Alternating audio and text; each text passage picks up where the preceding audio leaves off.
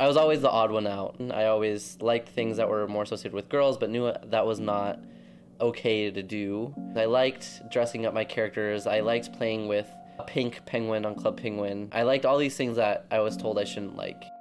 This is Pedro, one of my friends and recent grads at Stanford. He's telling me about his first memories online, playing Club Penguin and listening to Britney Spears with the screen turned so no one could see.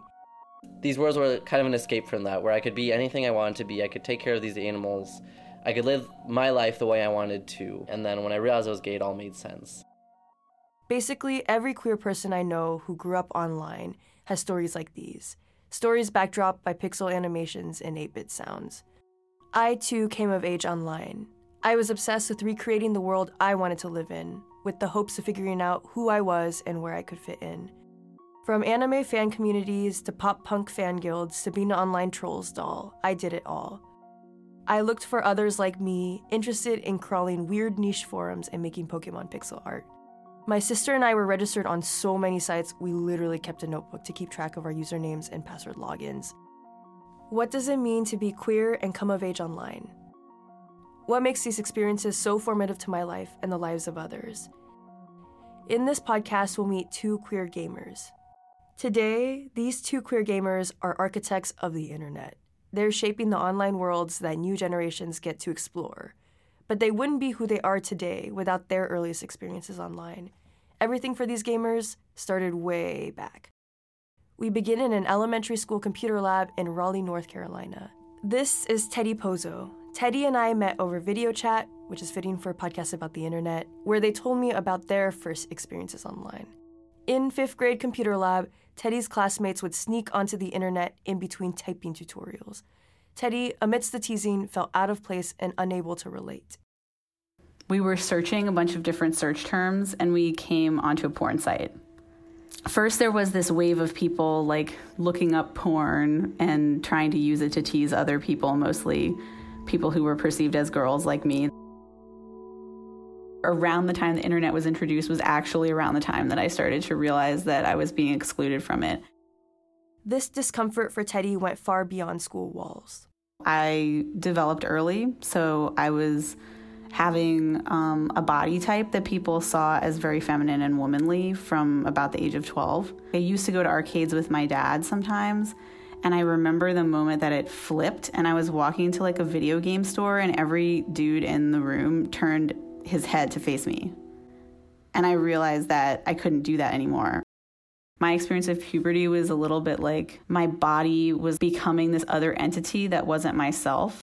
But once Teddy was able to access the internet on their own, everything changed.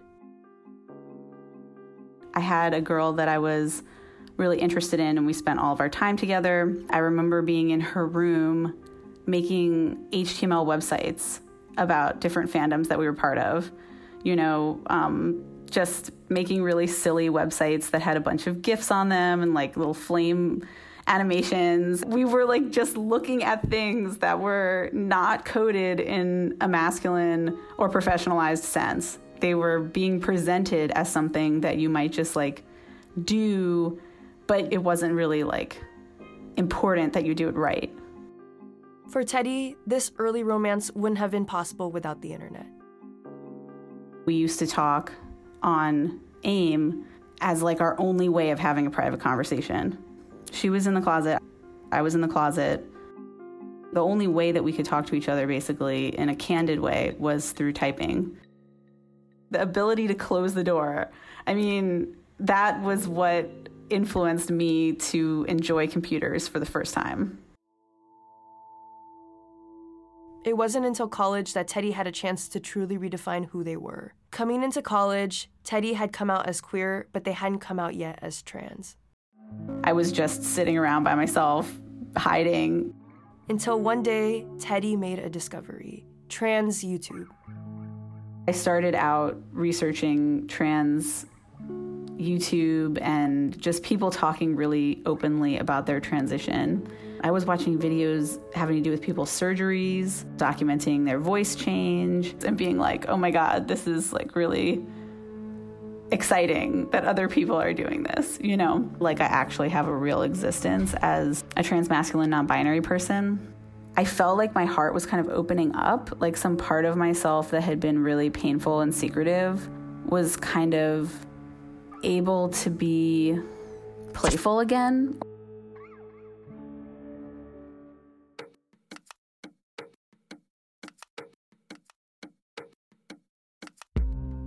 I received dial-up as a Christmas present from my parents, and on Christmas morning in like 1998, we had a scavenger hunt to the modem that we were given, like line by line. This is Kat Brewster speaking about their first memories online. Their first memories also start in the genesis of the internet. I'm of that generation where like I still had this childhood that was outside, and then pretty soon I had a childhood that was soundtracked by the sound of dial-up. I remember being in people's basements all the time around computers and, having one chat window open with one person while you had another chat window open with another person, and like you were both talking about the conversation that each person was having with each other. Soon, Kat couldn't imagine a world without preteens in basements messaging each other about school drama. But the drama that most people cared about, Kat couldn't relate to. AOL wasn't cutting it. Being queer and being a teenager and living in like suburban Virginia next to a military base is like, where do you find spaces to be out? Kat needed to find an online space where they felt free. After some digging, Kat made a discovery. The caverns of early queer internet life. In 2003, 2004, really a lol random XD kind of person, going on to, again, message boards, RP forums, and just being like a real force for chaos, and learning how to use CSS and like hacking into the mainframe so that you could get sparkles on your Neopets page. And really enjoying that sense of freedom that I don't think we felt. The terror of figuring out that you're a person is really hard.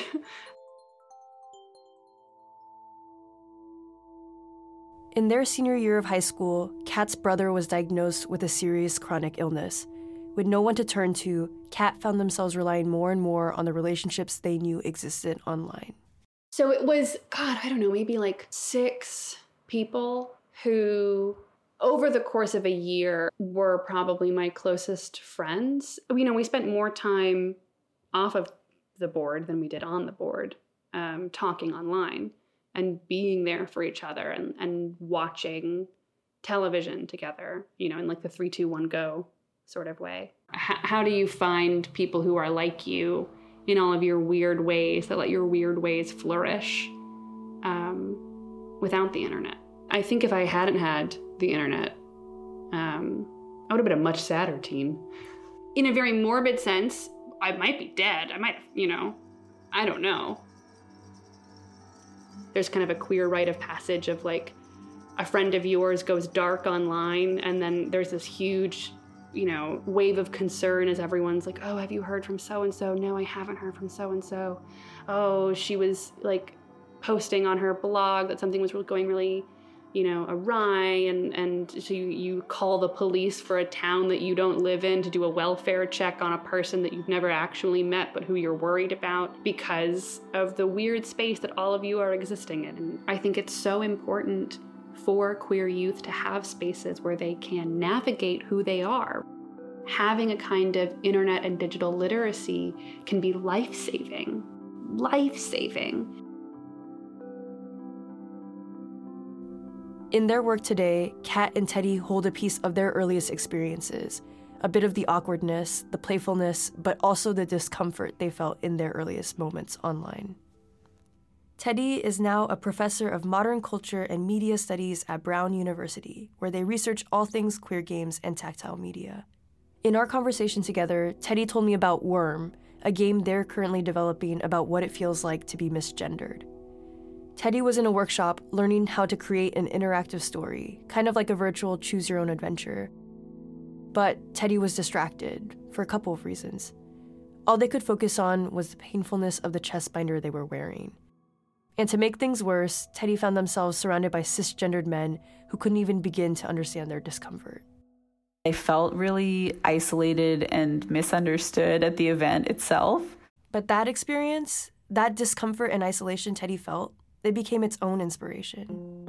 And the first scene, it says, "Welcome to your body. You're 13 years old. You have like gigantic boobs and you have like long curly hair." And then the next scene is you have to like do your character creation, and it's like your mom takes you to a bra store and you only have 2 bra options. And I knew that they were going to put it on the screen and read it out loud. These like, straight cis guys. So I kind of wanted to like create that sense of disempowerment for them, that they don't actually have like a choice. I like wanted to watch them get uncomfortable. I think as I'm transitioning, I feel like that creativity of using digital media is coming back to me. Like my ability to feel more creative is coming back a little bit. I have been, holding myself back, and I believed that games were an area in which I would always have to hold myself back because video games were not supposed to be like that. In the past 10 years, the queer games movement has exploded. There are all kinds of games that exist now that would have been unimaginable just 2 decades ago. Around the world, more and more people feel like they can make simple and strange games. People like Teddy and Kat have found a community in a space that never before existed for queer people like them. I think that's something that inspires me about the queer game scene is I feel like it has a little bit of that quality, that there was and there is this ethos of just like, make something and make it weird and make it real and express yourself and like tell the darkest part of yourself if you want.